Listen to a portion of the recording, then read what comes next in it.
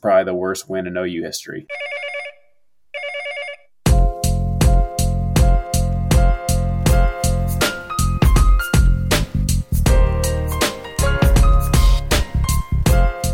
All right, here we go. What's up, everybody? Welcome back to another Game Week edition of the Mainline Podcast. On this rainy Tuesday night, Norman, Oklahoma, OU survives a scare in Lawrence. God, I can't believe I actually just said that. Yes, Oklahoma survives Kansas, beating the Jayhawks 35-23 this past weekend. The Sooners were shut out in the first half, trailing 10-0 in what was one of the worst halves of football, guys, I think I've seen in the last 20 years since following this team.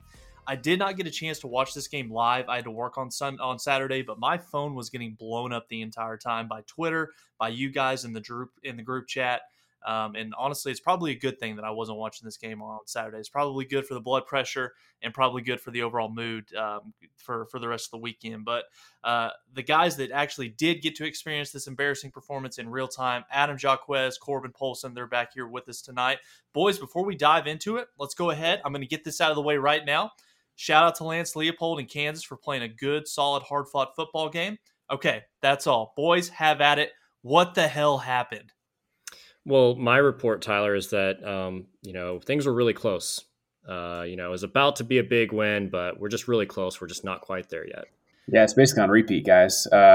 Listen, I don't know if there's such things as bad wins, but if there was, this is probably the worst win in OU history. It just about was the worst loss in OU history. So the fact that it was close at any point during this game was amazing. I mean, they're just the guys in the away jerseys there in Lawrence just didn't seem to show up whatsoever. It almost seemed like Oklahoma took the same approach that we did on the podcast last week. We were so down on Kansas. We thought, hey, they're terrible. There's no need for us to prep or even talk about them. The exact same thing as what it was like for Western Carolina. It's going to be a glorified scrimmage that we don't really have to take seriously. They're just going to roll over, and it's going to be a cakewalk. And lo and behold, you look up at 12:30 on Saturday, and OU's getting their ass kicked and getting their ass drug up and down the field in Lawrence. So, Adam, throwing it over to you, man. Just kind of what were your initial thoughts as you saw this game kind of unfold, and what ultimately almost ended up being one of the darkest days in OU football on Saturday? What could have been? It was complete and total frustration. And you alluded to it. Yes, we treated Kansas with no respect on the podcast last week, but we're just fans. And I think that mentality really came into the football program throughout the week of preparation and even on game day, looking at saying, hey, we gave the entire team Monday off. That's a big signal to your team that, hey, it's Kansas. It really doesn't matter. And then throughout, going into pregame warmups, several guys that were a little bit dinged up, they said, hey, we want to get them healthy. Totally understandable. But when you compound that with so many other factors going in the way you're treating Kansas, and I really, truly question how much game planning was actually going in, because the defense looked like they didn't even know that the QB could keep on the zone read at all. He was completely uncovered. So just saying, hey, let's sit all these guys that are a little bit dinged up. Now that signals to the rest of the guys, hey, I'm looking around, these guys that normally would be playing are being held out. Must be a pretty easy opponent. We can just roll out and win the game. So it's lack of total respect for the entire details, lack of focus, lack of mentality. All starts at the top with Lincoln Riley for me. It's completely unacceptable. Yes, we're 8-0, and yes, we get all the weekly tweets reminding us that the team is 8-0 and a win is a win. But this is a pathetic, embarrassing performance that honestly is way too regular as far as OU goes, not only this year, but in years past as well, that really just does not set this team up for success going forward. You cannot flip that switch on and off, especially once we get to the end of the season when there's must-win games, at the end of the year or in the postseason. And it's completely unacceptable and something that championship teams would have a much higher standard for. Frankly, if we want to achieve any of those goals going forward, whether it's this year or the next, something major has to change from the top.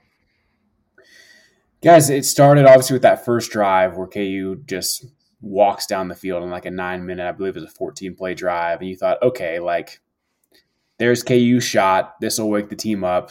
That's kind of all we'll see. KU may add a couple field goals throughout the rest of the game, but then it just kept happening. The offense doesn't have a pulse the entire first half, and KU just does whatever they want throughout the entire first half. And then you start shifting to the second half. Okay, offense gets some life. Some special plays are made. OU actually comes back to take the lead in this game, and you're like, okay, defense just needs a couple stops. Let's get out of Lawrence. And then Kansas goes basically up tempo and just drives it right back down the field again. So, guys, over the past few weeks, I mean, how the Texas game started, what we saw against Kansas State, I've started to wonder about just the culture of this program as a whole. What we saw on Saturday certainly doesn't help that. I can understand the human element of going and playing in big-time atmospheres like what we had obviously in Dallas with the big game. And I think the crowd was sounded pretty, solid against TCU. With Caleb starting, his first game and everything like that. Going from those two environments to Lawrence, Kansas, I understand can be a bit of a turnoff. But guys, you don't see Georgia struggling at Vanderbilt. You don't see Ohio State struggling at Rutgers or against Indiana this past weekend. So it's a mentality, it's a makeup of a team that this program does not have right now, and it hasn't had. I mean, could we be honest? Hasn't had for, like Adam said, the past few years.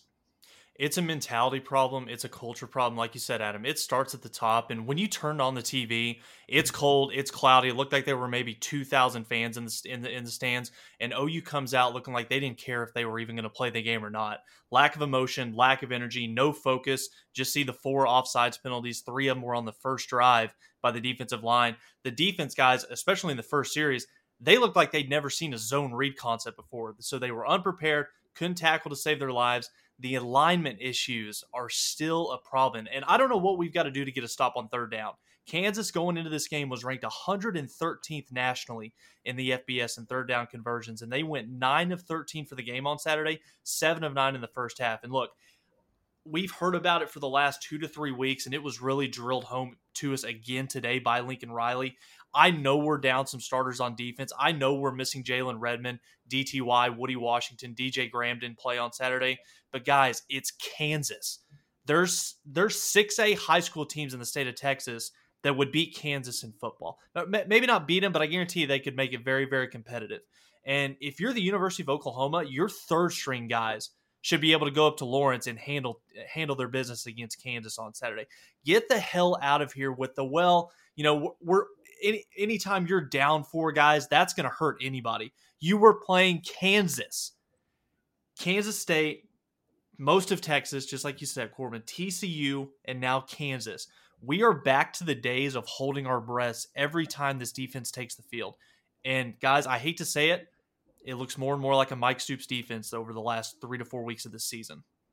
Well, case in point, we ran a poll on our Twitter account earlier today at the Mainline Pod 1. Make sure to give us a follow there. We've gotten a lot of interaction. Several of our tweets have gone viral over the last couple of weeks, so we appreciate everyone interacting there. But ran this poll earlier today, just asking everyone what their opinion was as far as what they think is wrong with the Sooners defense.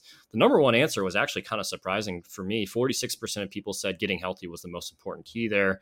29% said new/better coaching, and then 26% said less substitutions. So I thought that was really interesting because a lot of those guys like Woody Washington, Jalen Redmond, DTY have been out multiple games, and the defense performed much better. Not great, against TCU or Texas, but there were moments in time of those games where, they looked pretty competent there. And like you mentioned, Tyler, 4 starters out shouldn't make any difference whatsoever to Kansas.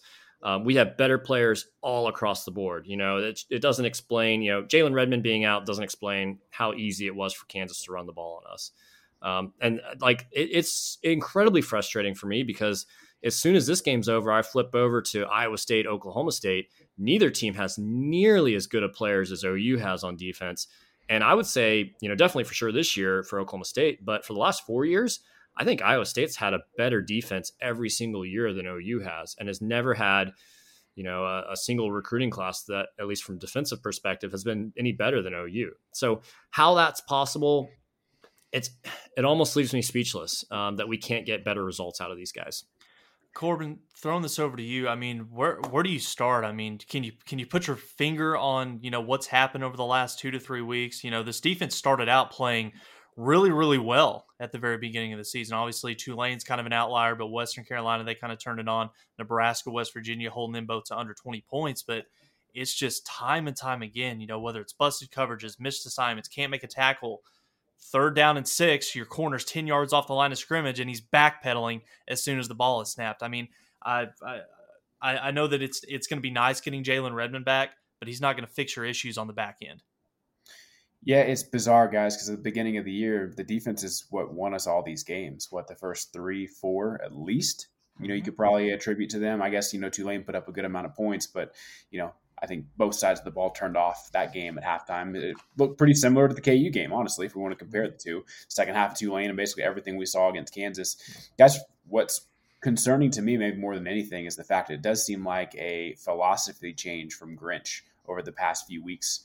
Grinch came in as an attacking defensive coordinator. We are going to decide how this game comes. We're not going to react to what the offense does. We were going to make the offense react to us. That was the whole, thought process with him coming in. And guys, these past few weeks have been the complete opposite. I understand having a few young guys in and wanting to make sure you're not putting them in harm's way. But it can't get any worse than what we just saw. It can't. And so at least if Kansas is going to beat you, make them throw it over the top. You're getting tore up on the ground. The Kansas quarterback Bean, rushes for 100 yards and 23 carries. A couple of the running backs had some big runs. But, he wasn't pressured all day long. Like, start sending stuff for him to have to make tough decisions on. Don't sit off 10, 15 yards on a 3rd and 6, Tyler, where a guy can literally just run to the sticks and turn around and catch the ball, and nobody's even in the freaking screen to tackle him. It's just everything that we thought we knew about Alex Grinch over the past few weeks just hasn't been true. The offenses are doing whatever they want against this defense, and considering how good we thought they were, especially up front, where all the leadership should be on that defensive line, they're doing nothing. When they're doing nothing, the secondary, has all these holes all of a sudden. It's a snowball effect. And if you may still get beat on some plays, and I think we all talked about this last week, where we understand the offense is going to play a little bit more up tempo. We understand that's probably going to result in some more points given up by this defense, and I'm fine with that. But at least go down swinging. Like that, there just was no pulse on the defense at any point, probably outside of Key Lawrence. He was probably the one guy who I feel like actually somewhat came to play. And let's be honest, guys, do any of us have any faith that he's going to be starting on Saturday? I don't. Well, it sounds like he's changing positions. Yep. And throwing this over to you, Adam, we talked about it all off season, and that was one of the, the highest praised position groups that the coaches, the national media, and even the local guys as well was talking about how dominant this defensive line could be. For the last 2 weeks, and especially against Kansas, the defensive line has had no impact whatsoever, especially in the pass rush. Why are we just rushing 4? It's obvious that those 4 are not good enough to be able to get consistent pressure on the quarterback. Where's the blitzing? Where's the aggressiveness? If you're worried about your secondary covering guys, would you not want to try and dial up more pressure so that it's not allowing the quarterback to sit back there for 3, 4, 5 seconds and pick your secondary apart? Guys, just look at what Jason Bean, the Kansas quarterback, did against us. 17 to 23, 246 passing yards, 1 touchdown. In the previous 3 Big 12 games this year, 57 passing yards, 120 passing yards, 81. His previous 3 QBR ratings were 59, 40, and 10. And then he lit Oklahoma up on Saturday with a QBR of 86.5. I don't know what's got to change right now. Yes, it is going to be nice getting Jalen Redmond back, and it'll be nice having DJ Graham, DTY back there. But you got to figure some things out, because honestly, you're at the point right now to where you've skated by all season long by the skin of your teeth, being able to go up against this inferior competition, being able to not play your best football and still be able to close a game out and win it.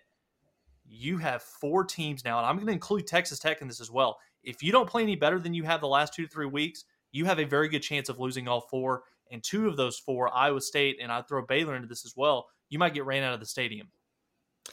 Yeah, it's frustrating. There's absolutely no havoc created by this defense. And yeah, I think Alex Grinch is trying to get away with just rushing 4 because he doesn't trust the back end to cover. But that's what's going to create those turnovers that absolutely change the game for him. We really haven't had very many game-changing turnovers. Most of them have come either on a 4th down or Deshaun White fumbles and it's a touchback. It's those types of scenarios that ended up being kind of meaningless. The turnover, which was probably the best play from the defense of the day on Saturday, where Key Lawrence came in and stripped the guy, I actually didn't love that, because we missed several tackles earlier in the game. One pretty key one by Caleb Kelly, where he went for the strip, missed the entire tackle, and the guy ran for another 5-10 yards after that. And so I feel like, oftentimes the interceptions are going to happen because of so much havoc created by the pass rush, bring an extra guy that's unaccounted for, or, a fumble occurs when a guy's already wrapped up and another defender comes in and just lays the wood on him. So it's just frustrating to see so many bad, techniques across the board there where guys are just, I don't know, they're regressing. And we see that most prominently in Jaden Davis. He's the new Jordan Thomas, a guy that flashed as a freshman, showed a lot of promise, people got excited for, and now he's worse than he was when he started. And that's just unexplainable to me. But I don't know, people are, and this is kind of our next topic here on Alex Grinch, but people are starting to get a little frustrated with him, thinking maybe it's time for him to move on after the season. But I think there are some things that give me hope there with him and the way he's responded to this compared to what Lincoln said. It's concerning to me, guys. You look at a guy like Billy Bowman, another young guy in this defense, who had a strong start to the year, to be honest, at that nickelback position. Now he's, played cornerback for a couple games, has gotten absolutely torched, guys. Let's not, sugarcoat what has been happening to him. I worry about him like I do Jaden Davis now. Like how is this season, if they continue to throw him out at corner and he continues to get lit up like he's getting lit up, how does that affect the mentality of a young football player who had a ton of potential to start this year? How does that affect him moving forward? Could in 2 or 3 years from now, are we going to be talking about Billy Bowman like we are Jaden Davis because of an illogical position change decision made by Grinch or Manning or whoever it was, caused this guy to start working backwards rather than continue to progress to the nickelback position? So there's question marks all around, guys. But I think you're spot on, Adam. The seat is getting hotter for Alex Grinch. We've seen this. The patience to go back to what we had before Alex Grinch is not going to be there from this fan base, especially when he's making the money he's making. So I'm about over what we've seen the past few weeks, and I'm about over hearing, we're so close from Lincoln Riley. I'm not ready to press the eject button yet on Alex Grinch just because I think he still is the guy, and I think that maybe part of the problem right now is – and he, in his press conference today, he kind of laid it out pretty well that at some point the players kind of have to take ownership, kind of have to take pride in what they're doing. And it's obviously right now, there's kind of a disconnect right now between the coaching staff and the players in terms of from a preparation standpoint, getting everything ready to go, making sure that the schematics, making sure that you're ready to go on Saturdays.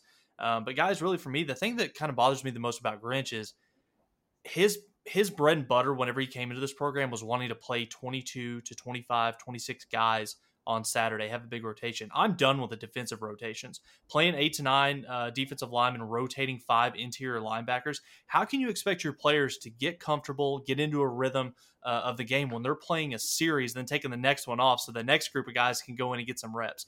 You need to find your best 11, let them play the majority of the snaps, and I think that that's what OU is going to have to do in order to win these next 4 games. Yeah, we've seen in the past lots of defensive linemen play every snap. Look back to Obo back in 2017. He was playing a ton of snaps. So I think you can still have a little bit of a balance with substitutions, maybe play 60-40, 75-25 and get your better players on the field more often because they're going to be able to create more plays and still create that depth along the way, keep guys engaged and happy there. So but I do like some of the things I've heard from Grinch just in regards to saying hey, it starts with me rather than saying, oh, we're so close. I know people don't really listen to Alex Grinch as much, but with Lincoln Riley, he's not taking any of the heat off the team by, taking some of that responsibility and blame and saying, hey, it's on my shoulders. I'm going to figure it out. I'm going to find a better way to coach. It's more just, hey, we're just so close. And it's that's the same thing we've heard for 8 straight weeks, essentially. How can you not get this team that final, couple inches that you need to get across the finish line, so to speak? So I think the snap counts have gotten better. I think they were better against KU, seeing some more prominent guys play more snaps, but it doesn't freaking matter if they don't do anything while they're out there. That's the big problem. And the biggest question I think on that front is you are seeing quote unquote depth at the line position, at the linebacker position, but the position that Grinch coaches, that philosophy goes out the window when you think of the safeties and obviously the secondary just in general. So it's a bizarre philosophy that we're not seeing some more opportunities given to safeties. I mean, I understand Pat Fields is a captain But guys, we already benched one captain this year. I don't think it's going to make a huge difference if we bench another. So, but all that being said, guys, on the offensive side of the ball, it had moments. Obviously, there were plays to be excited about, but it wasn't pretty either. So, Tyler, starting with you, what was your overall takeaways from the offense based on what you saw?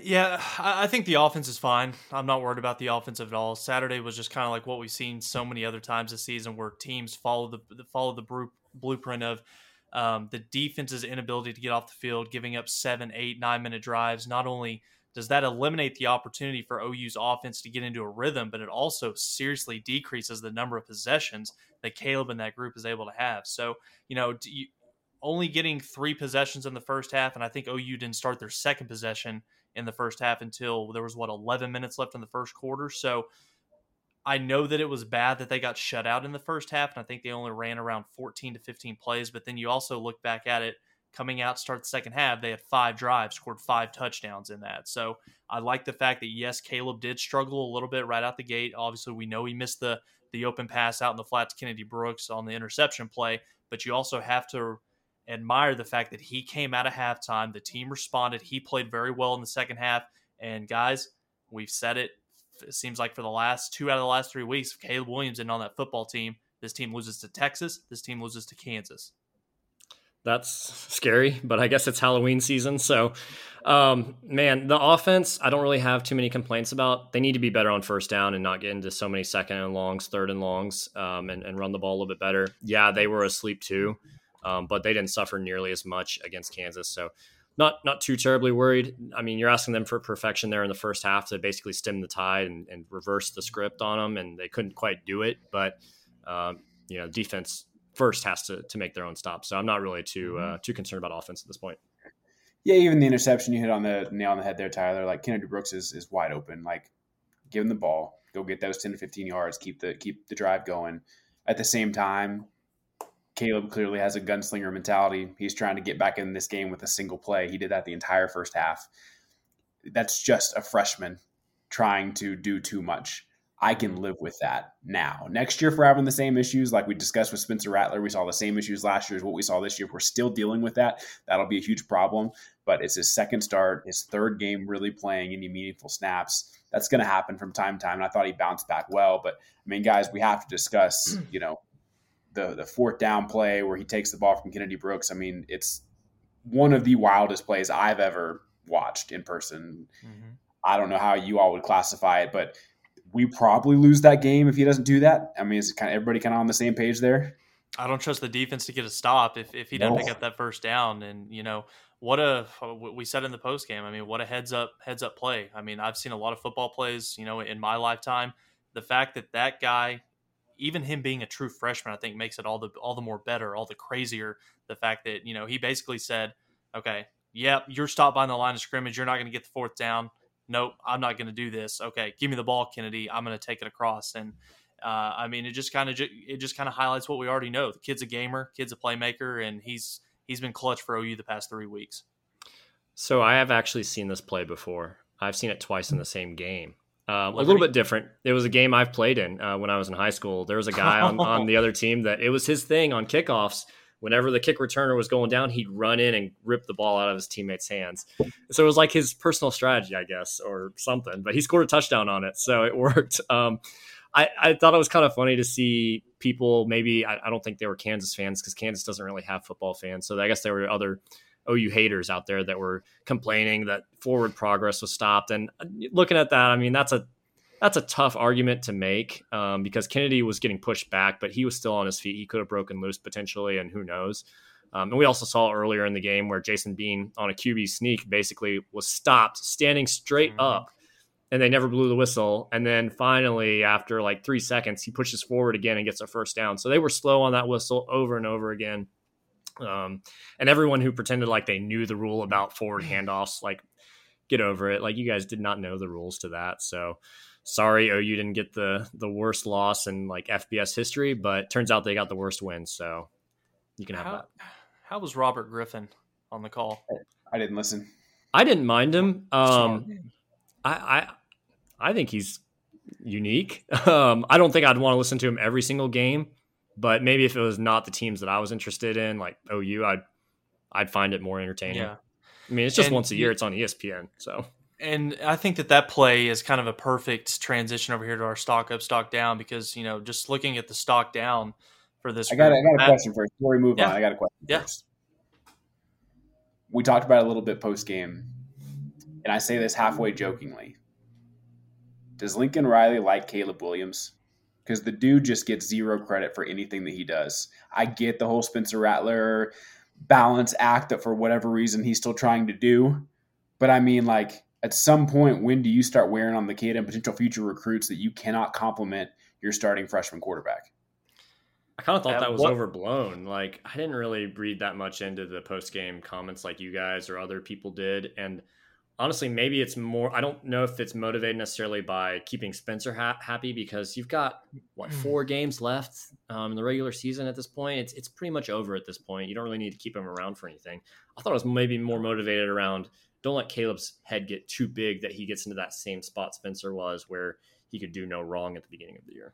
See, to me, it wasn't so much that particular comment or, lack of a compliment in that immediate postgame interview was what was so mind-blowing to me. It's the fact that we've seen 3 weeks in a row, his second half against Texas, his 5-touchdown performance against TCU, and then he makes 2 clutch plays in the second half to save your ass in a game that you could have been upset in Lawrence. I don't know if it's so much – well, I don't think he dislikes Caleb Williams. I think he likes him. I think he sees what he has in that guy, and he's got to be very excited that he's going to be on campus for another 2 more years after this. But I'm almost at the point now to where is he continuing to I don't know if babying is the right word, but it almost seems like he's refusing to go above and beyond to compliment what Caleb does well, because he's super worried about the fragile ego that is Spencer Rattler and not wanting to either piss him off, or he's wanting to keep him engaged. So we don't want to get too high with Caleb, because we know there's a possibility that Spencer's going to have to help us out later in the year. I didn't mind the comment as much until he praised Kennedy Brooks about it. I was like, wait, Kennedy's falling backwards, and the only thing he could do is let go of the ball, or it's going to be a turnover on downs. If there's a guy you're praising in that moment, it's not Kennedy Brooks. I guess tip your hat that he had the faith to let go and let Caleb get it. But it's like, if you're going to praise anybody, it's not the running back there. So I was just kind of curious your thoughts, but guys, it's getting strange the longer this keeps going. I mean, we'll kind of cast aside, Adams' high school days with that quarterback making that play. But honestly, in that situation, how many other quarterbacks, both collegiately and even in the NFL, have the mind and have the ability to say, okay, this is what I got to go do, instead of just saying, okay, fall down, we're not going to get it, defense, get out here, try to stop it. No, I'm going to take this into my hands, rip the ball away from Kennedy, and I'm going to do everything I can to get the first down conversion. But I think that play – go ahead, Adam. Well, I was just going to say, I think my takeaway from this is Caleb Williams is my stock up and stock down, if I'm taking anything there. Yeah. Yeah, I mean, I guess, to rattle mine off offensively, stock up for me is Trayvon West, a guy that entered the transfer. Yeah, he kind of ran out of gas. He needs some more gas, that run, but he was a guy that entered the transfer portal in the offseason and then decided to come back to the program. Lincoln talked about it today. Lincoln kind of buried him on the wide receiver depth chart, and then seeing him because of maybe some injuries to Mike Woods and Mario Williams, he was able to get his shot, and then he made a really, really big play on Saturday. So that's the stock up for me. Stock down, both fourth down, the one where Caleb Williams took it to the house, and then also the one where he took it from Kennedy Brooks. Offensive line, stock down for me. And, we've said it time and time again, it's Kansas. You can't run the ball on Kansas. I thought that this was going to be a game where we would look up in the third quarter, Kennedy Brooks has his shoulder pads off. He had about 8 to 10 carries. Marcus Majors out there toting the rock. Kennedy had to carry the ball, 25, 26 times? And he really wasn't all that effective doing it because of the offensive line, and Kennedy made some mistakes as well. But, I mean, stock down for me, this offensive line 2 steps forward, 1 step back. That's true, yeah. I mean, I would echo that. Like I said, the offense I thought was fine. I kind of give them all the same grade of a C. There were some good moments and bad moments around the board. So I don't even know if I can go stock up, stock down too much. I mean, West had that good run, like you mentioned, but it was one play. Mm-hmm. So it's hard to really go any one direction. I mean, if anything, I guess I would go Jaden Hazelwood just from a consistency standpoint. We're seeing him start to put multiple games together. So that's encouraging. He's starting to feel like an emerging threat there. He can take a punch too. Yeah. Yeah. I had Trayvon West as my stock up, but guys, maybe inadvertently Mario Williams and Mike Wood stock up, because that offense was not quite the same without those two on the football field. Yeah, stock down. It's like, just pick one. I mean, there wasn't anything flashy about anything that happened on Saturday outside of the quarterback position. So, yeah, you can pretty much pick anybody up on the line there. If you're struggling with Kansas' D-line, we got bigger problems on our hand. But what about on the defensive side of the ball, Tyler? Stock down for me, it's got to be the defensive line. I mean, we touched on earlier the inability to get any type of pass rush with just four guys. That was a big one for me. The fact that we made Jason Bean, look like a 5-star quarterback, kind of seems like that's been a pattern at OU over the last 4 to 5 years, where whether it's a backup quarterback or it's an inferior opponent, we make their quarterback look like an NFL Pro Bowler. So defensive line is definitely a stock down for me. And then I feel like we can all be in agreement with this one. Stock up on defense. It's got to be Key Lawrence. Yeah, I would agree. Mine is pretty simple. Stock down everybody that played on Saturday on defense, including Key Lawrence, because he played so good. He's going to play cornerback this Saturday, it sounds like. So huge stock down for that. Stock up anybody that didn't play, especially the injured guys. I mean, Woody Washington, Jalen Redmond, DJ Graham. Obviously, we knew he was pretty good, but those guys, when they get back on the field, they're basically going to, in the fans' mind, they're treated as, gods that are coming in that are going to solve every problem. I don't necessarily agree with that. I don't think that is the problem here, but their stock is way up right now. Yeah, I couldn't have said it better myself, guys. I think you guys hit the nail on the head there. So, Adam, take us into our next segment, what's happening around the Big 12 this weekend, and more things on the national landscape side of things. Yeah, so now we've got a three-way tie for second place in the Big 12 with Oklahoma State taking the loss up in Ames against Iowa State. And so Iowa State, Baylor, Oklahoma State all tied for second there. Hopefully they all take a loss to OU as we go down the final stretch. But, last week we talked about probably wanting to play Oklahoma State a second time in Arlington. I think OU's got some work on there and just to make sure they get there, obviously, but still probably the favorites to be in the number one position just based on, the standing and status that they have now with no losses. But has anything changed for you guys there as far as who you're wanting to see most likely in a second chance? Or is there maybe a team here that scares you even more after what happened last week? For me, it's the same. I'd still rather play, I think, Oklahoma State. I'm excited to watch the Baylor-Texas game this weekend. I know Baylor's got overall a good record, and they beat up on who everybody thinks, just for the brand name, was a pretty good BYU team. But they did lose to Oklahoma State already earlier this season. That Texas game is a big swinging point. I feel very similar about Iowa State going to West Virginia. West Virginia's always a tough place to play regardless of the Mountaineers' record. But yeah, that Oklahoma State defense is good. They are talented with some very low recruited guys, I guess, in comparison to what you'd see at the big blue blood level. But they're a solid, hard hitting defense. It was almost like watching two pretty identical teams in Ames on Saturday. Those teams are very equal. So yeah, it'll be interesting to see how they all bounce back into this week. But for me, guys, yeah, it's still the Pokes. I'd rather play them twice. I thought that was a really good football game. Iowa State, OSU, they play 10 times. That's probably a 5-5 type series, and honestly, looking at this logjam of the three teams that are tied for second in the Big 12, Baylor, Iowa State, and Oklahoma State, it's kind of scary in the fact that OU still has to play these three teams. So nothing, nothing's going to be given. We kind of said earlier in the year, let's go ahead and, pin Oklahoma in as that number one seed in the Big 12. I'm not confident going into any of those three games after what we've seen so far. But no, Iowa State, we wrote them off, after the first 3 to 4 weeks of the season. They start out the year 2-2, and now Brock Purdy's starting to figure it out. I thought he played extremely well on Saturday. He was efficient. Yes, they kind of struggled a little bit running the football with Breece Hall, but that's Oklahoma State's defense. And, shout out to Jim Knowles and what he's doing with them. But no, it's going to be a dogfight. Like you said, Corbin, Baylor at Texas, that's a big one. Baylor wins that game. Texas is virtually eliminated from Big 12 title contention. And that's going to be a big one for us to watch because we're going down there in 2 weeks. Yeah, I'm interested to see what Baylor can do against Texas and how they match up with a team that wants to do a little bit more run and gun up and down the field versus playing Iowa State and Oklahoma State, two teams that are very similar to them, slower pace, defensive battles, control offense. So I'm curious to see how that goes. That'll be very telling to see, how might Baylor match up against OU in a couple of weeks there. So that's gonna be a big one.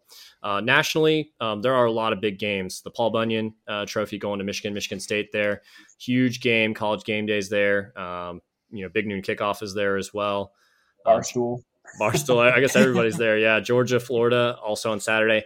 I know you guys listed Ole Miss and Auburn as a big game, and initially I was like, really? Like, that seems totally meaningless. I have no interest in watching that, but only 3 losses combined there. Auburn's sneaky as a 2-loss there.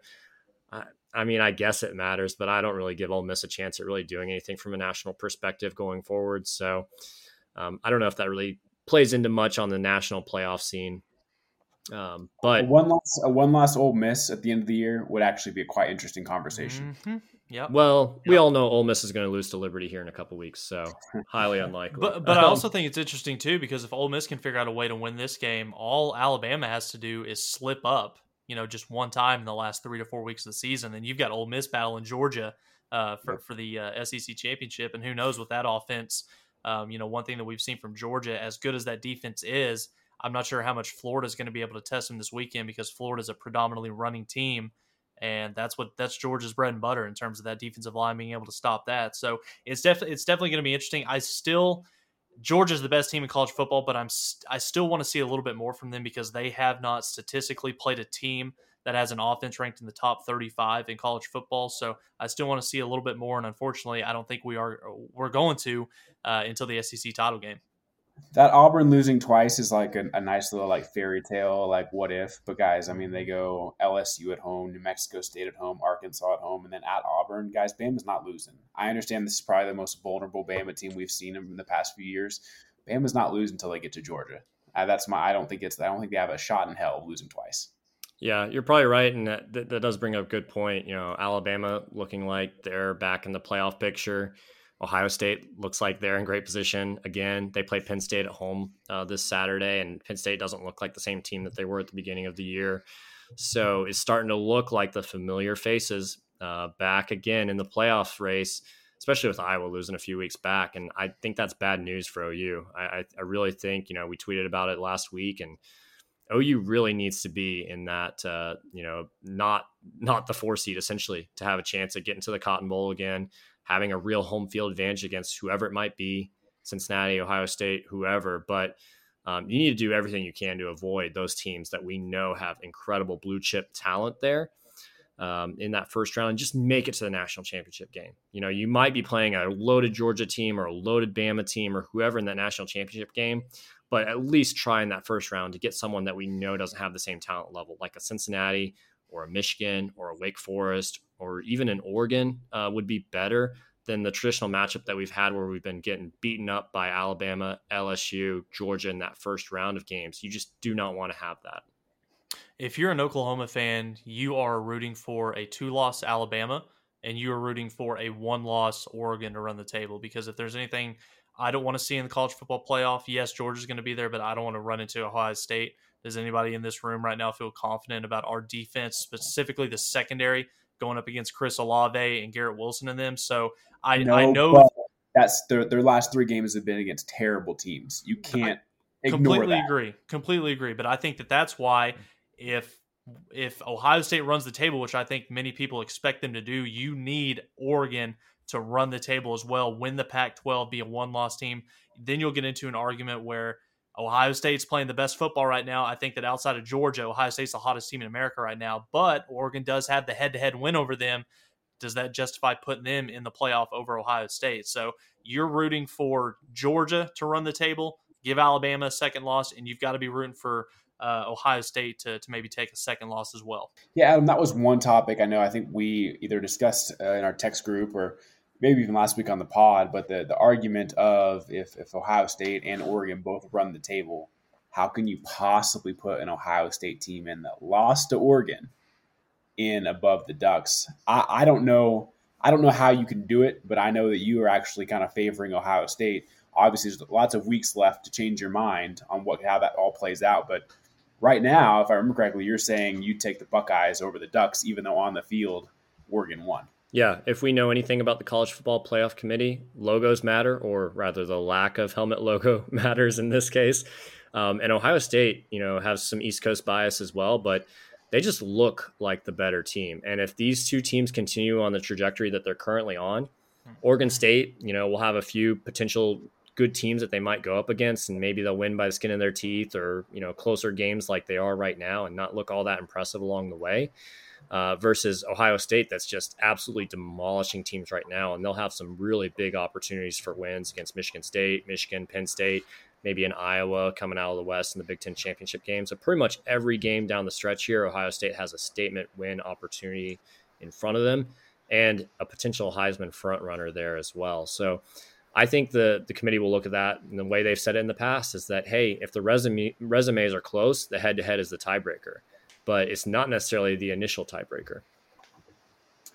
I just don't know how you do it, Tyler. I don't know how you can take what happened on the field and just ignore it. Well, Oregon went to Columbus and beat Ohio State on their home field. It's setting up to be a repeat of 2008 where OU Texas won in the Cotton Bowl, and then OU got hot at the very end of the year, won the Big 12, and they still, even though Texas won the game, the head-to-head matchup, they still put Oklahoma in to but take Tech on was Florida. there. There was a third team. That's what makes this different. Because they had all beaten each other. Yeah, I mean that's very true. It's and again, I think that this is all going to play itself out, but it is fun to speculate and talk about it. So one quick question before we move on to OU Texas Tech is obviously the first college football playoff rankings are going to come out here next week. So guys, give me kind of your top 6 and why you feel the way you do about it. Yeah, I think you have to go undefeated teams here first with the most impressive eye test. So I'm going to go Georgia, Cincinnati, OU, and Alabama as my top 4. Just outside, I guess I'll go with Ohio State and Michigan State, I think, there at 6. But obviously this is all going to work itself out. Yeah, Corbin, I think we're kind of in the same line of thinking against this. I know that, results on the field do matter, but Adam, if I'm being realistic right now, and I kind of have a feeling that the College Football Playoff Committee, if OU does somehow win this weekend, but it's not in impressive fashion, I could justify them putting a 1-loss Alabama or a 1-loss Ohio State ahead of Oklahoma right now. My top 6 right now: Georgia 1, Ohio State 2, Cincinnati 3, Alabama 4. I've got OU at 5, and then Michigan, Mississippi, or Michigan State to round it out. But guys, I know the results do matter on the field, and OU is an undefeated 8-0. But if I'm being honest, there's probably 7, 8, 9 teams in America right now that I would pick to beat OU, if we're being honest. So, I know that, like I said, the results do matter, but I don't have OU in my top 4 right now. Neither do I. Georgia, Cincinnati, Bama. I've got actually OU at 6. I've got Ohio State, Oregon, and then OU. They're just the eye test of at least what I saw from Oregon last weekend.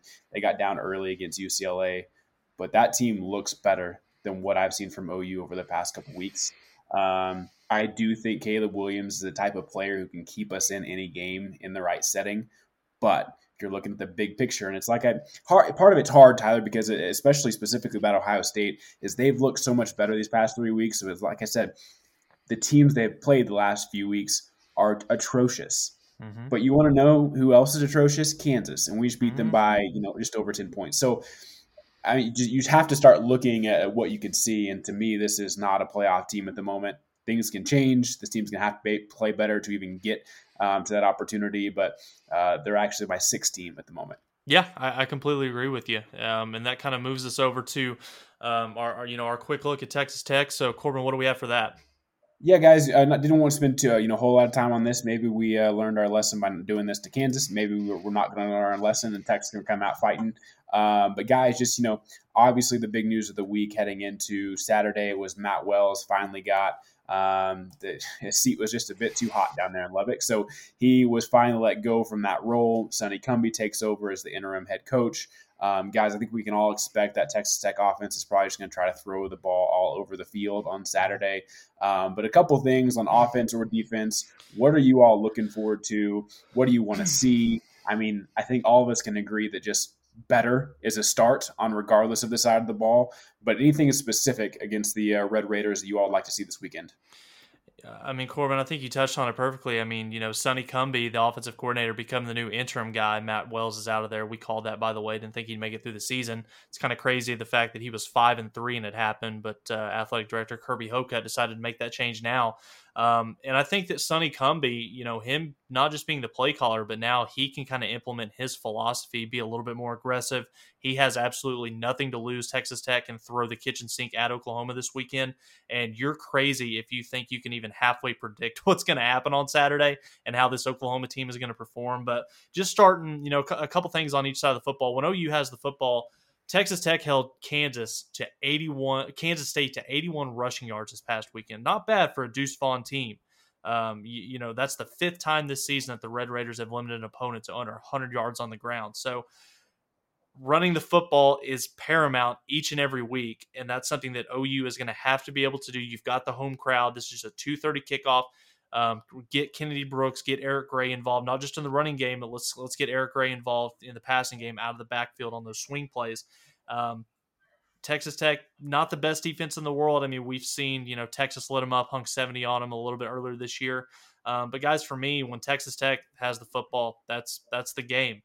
Quarterback Henry Colombi, in the 4 games he's played this season, he's thrown for over 1,200 yards, 4 touchdowns. Yes, he does have 4 picks on the year. And then they've got a really good running back. I feel like that's something we say every single week in the Big 12. SaRodorick Thompson, he's got 8 touchdowns and averaging over 5 yards a carry. The best player on this offense, however, guys, is junior wide receiver Eric, apologize if I mispronounced the name, Ezukanma. 6'3" wide receiver. He's averaging close to 75 yards. I know I got that wrong, Adam. We'll figure it out. But yeah, 75 yards receiving. And guys, he's got to be licking his chops watching the film this week of that OU secondary. OU secondary very thin due to injuries. We are expected to get some guys back this week, but Oklahoma struggled against Xavier Worthy at Texas, Quentin Johnson at TCU. They'll have their hands full once again on Saturday with this kid. OU's defense is allowing a conference high average of 275 passing yards per contest. That's going to play right into Sonny Cumbie's hands in terms of what Texas Tech is going to want to do and what their biggest strength is. They're going to RPO the crap out of Oklahoma on Saturday. And like we said in the group chat earlier this week, if I'm Sonny Cumbie, or if I'm Texas Tech's athletic director, I know that Sonny Cumbie's had the interim title for less than a day now. If he doesn't throw the football 40-plus times on Saturday against this OU secondary, I'd go ahead and fire him as well, and let's move on. So last thing to kind of wrap it up, it's up to OU's defense, starting with Alex Grinch. Be aggressive from the jump, take some chances, fly around, make tackles, and guys, get off the field on 3rd down. Yeah, that's exactly it. And, I didn't do a whole lot of prep on what Texas Tech has other than what just general knowledge of, knowing them from throughout the season, because really, this is all about OU. It doesn't matter who Texas Tech rolls out there. We have better players regardless.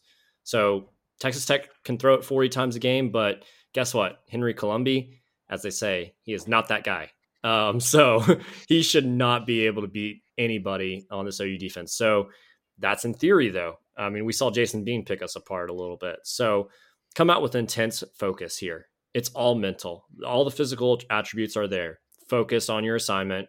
Have the motivation that the coaching staff is giving you to do your assignments, to fire this team up, to have the leadership across the board. That's what I want to see defensively. Corbin, throwing this over to you. And last question before we get to beers and bets. We're expected to get DTY back. DJ Graham sounds like he's going to play this week. Who's your starting secondary, and at what positions would you trot out there this week? It's probably not going to be what the obvious should be, but what would you do? I mean, in a perfect world, you'd have to think it's DTY, Key Lawrence, DJ Graham, and I guess maybe Josh Eaton, maybe Billy Bowman at nickel. Billy Bowman back at nickel, yeah. Mm-hmm. But that's not going to happen. I mean, that's not going to happen at all. So it will be interesting, Tyler, to see Texas Tech's philosophy over the past couple of games. They actually haven't thrown it that much. So it'll be curious to see if they get back to that. The few games before that, especially against TCU and Texas, there's a lot of balls being thrown, but those were 2 super high-scoring games. If you look back against Kansas, only 25 passes were thrown for less than 200 yards against KU. And then you go back to let me get back over here to week 8 last week when they played Kansas State. A combined 18 passes for less than 150 yards. So throwing has not been the name of the game for this team. What's crazy is, guys, and maybe we were probably 2 points away from Matt Wells not being fired. I mean, you lose to Kansas State last week by 1 point at home, and this team's 6-2, maybe on the outside looking in, but probably getting some votes to being ranked headed to Norman, this weekend. So this is not a bad football team, but Adam, you said it spot on. They just should not be on OU's level by any way, shape, or form. If OU goes and plays the way they are capable of playing on both sides of the ball, this is probably a 20 to 30-point win. Do I think that's going to happen? Absolutely not. With that said, let's hop into beers and bets. Guys, just to quickly recap last week, Adam, myself both go 2-3. I'm so thankful for a 2-3, to be honest, based on how my day started with a strong 0-3. I told you guys last week, I hate picking OU Kansas because Kansas is the team I always pick against. This is exactly why. Kansas was they did not have a win all year long against the spread. And of course, OU comes to town, and that's the first win against the spread they have. Tyler, slowly but surely, brick by brick, teams together 3-2 last week, 19, 24-2 overall. Guys, let's hop right into it with you, Adam. Who do you got this week to start us off? Yeah, as much as I'd like to say 2-3 is the new 5-0, it still isn't. So we'll regroup and we'll try again this week with my first pick. I'm going SMU at Houston. It's a pick 'em, and I'm going with the better quarterback in this case, Tanner Mordecai over Clayton Tune. It is at Houston. These teams are pretty similar. They both score a lot of points, but they also have some pretty salty defense to go along with it as well. So I just like what the Mustangs have, with their skill position players and the fact that they were able to win at TCU. We saw Houston against Tech in the opener in Houston, and they weren't able to pull that one out. So I think SMU is a better team here. Yeah, I've got the exact same game, Adam. Whenever this line was released on Sunday, I figured SMU would be a favorite, but whenever it was, and I saw that it was essentially a pick 'em, jumped on it right away. I mean, it's a huge game in the AAC between rival schools in the state of Texas. Mustangs have won the last two in high-scoring, dramatic fashion. They have a top 10 offense led by Tanner Mordecai, 29 touchdowns to just 7 interceptions. He's been fantastic this year. So it's a tough spot on the road, but I like SMU in this scenario to pull through. And so I'm going to take SMU to pick him, but I think the over 62.5 looks good too. That's a great start for me. I know we're going to have some overlap here, Tyler, but when we overlap, things don't go well for me. So the fact that you and Adam have some overlap right from the get-go is great juju for me going forward. Guys, I'm going right back to the well to start off. Kansas at Oklahoma State. I don't think Oklahoma State has a single problem with this Jayhawks team. I understand, one, coming off of a loss, but secondly, they just saw the close game that Kansas happened to have against OU. I think this Poke team will be ready. They're going to come out, play well. I'm going to take the Pokes minus 31. Yeah, my second one, Oregon State at Cal. Oregon State's only a 1.5 point favorite here. Cal's only won 2 games all year, one against an FCS opponent and once against a really bad Colorado team. So I think it's really difficult to win a game by 1 point, and I'm pretty confident Oregon State's going to win this one. So give me the Beavers there. Yeah, second game for me, going in the Big 12, probably the matchup of the week in this conference, Texas at Baylor. Baylor's averaging 38 points per game. Texas is at 41.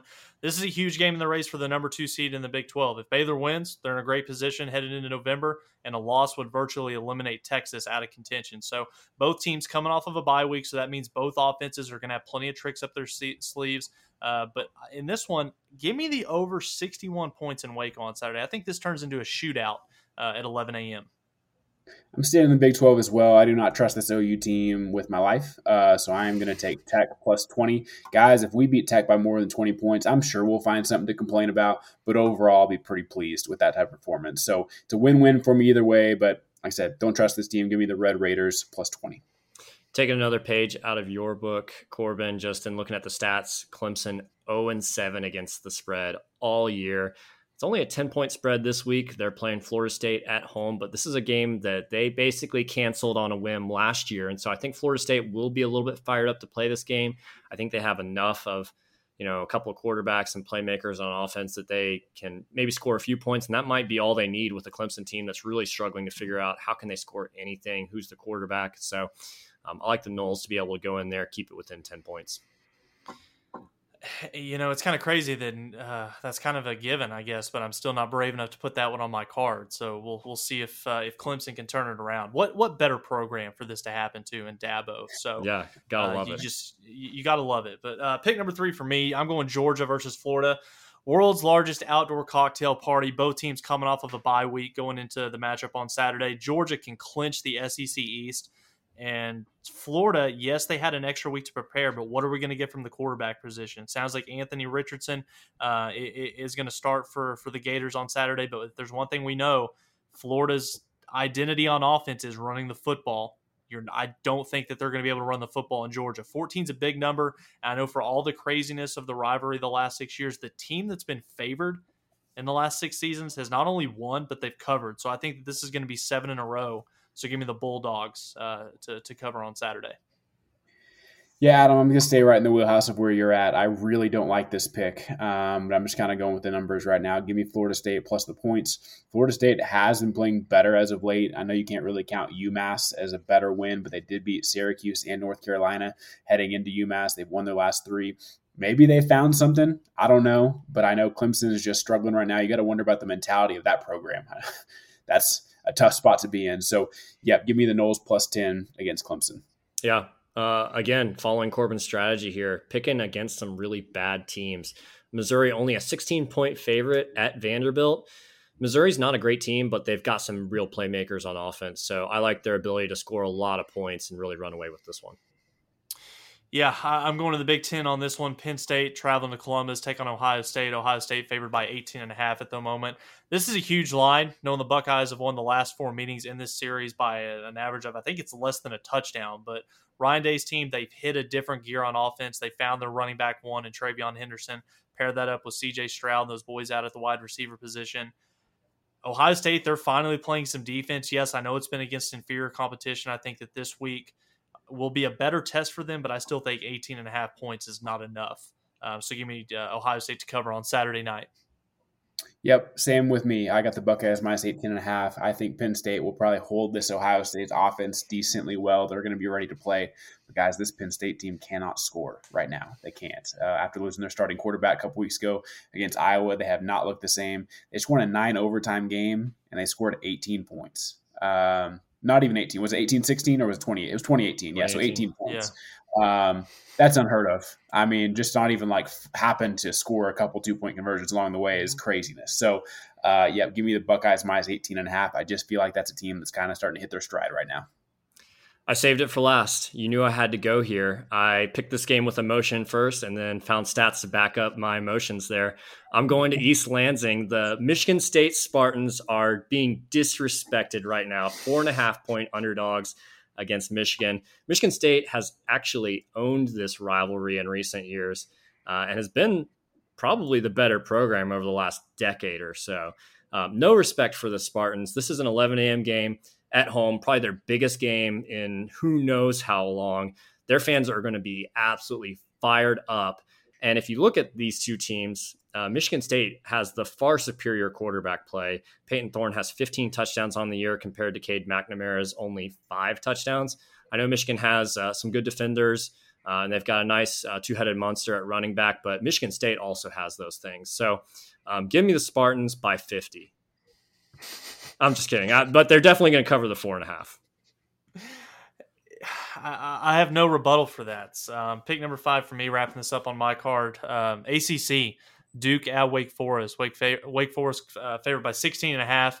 Wake Forest is ranked number 13, guys, the highest ranking in school history. 16.5, I know, is a lot of points for a conference matchup, but Duke has lost their last 3 ACC games by a combined score of 127-34, and because of that reason alone, give me Wake Forest to cover, and the Demon Deacons get to 8-0 on the year.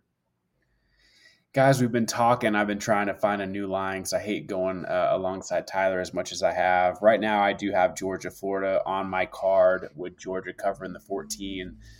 The fact that Florida's – both of them have had a week off, but the fact that Dan Mullen's had a week off to prepare for this gives me just a little bit of a pause on that. But I guess since I haven't found anything I like better, I'm just going to stick with it. So give me the Dogs, minus 14 versus Florida. Florida's entire identity up to this point has been running the ball. They will not be able to do that against Georgia.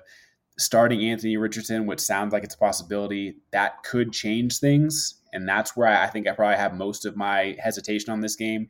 But I still believe Georgia's the best team in the country, and I think they can beat this Florida team by more than 14 points. So, guys, last thing before we head out, as we do each and every week, score predictions for OU Texas Tech. Adam, what you got?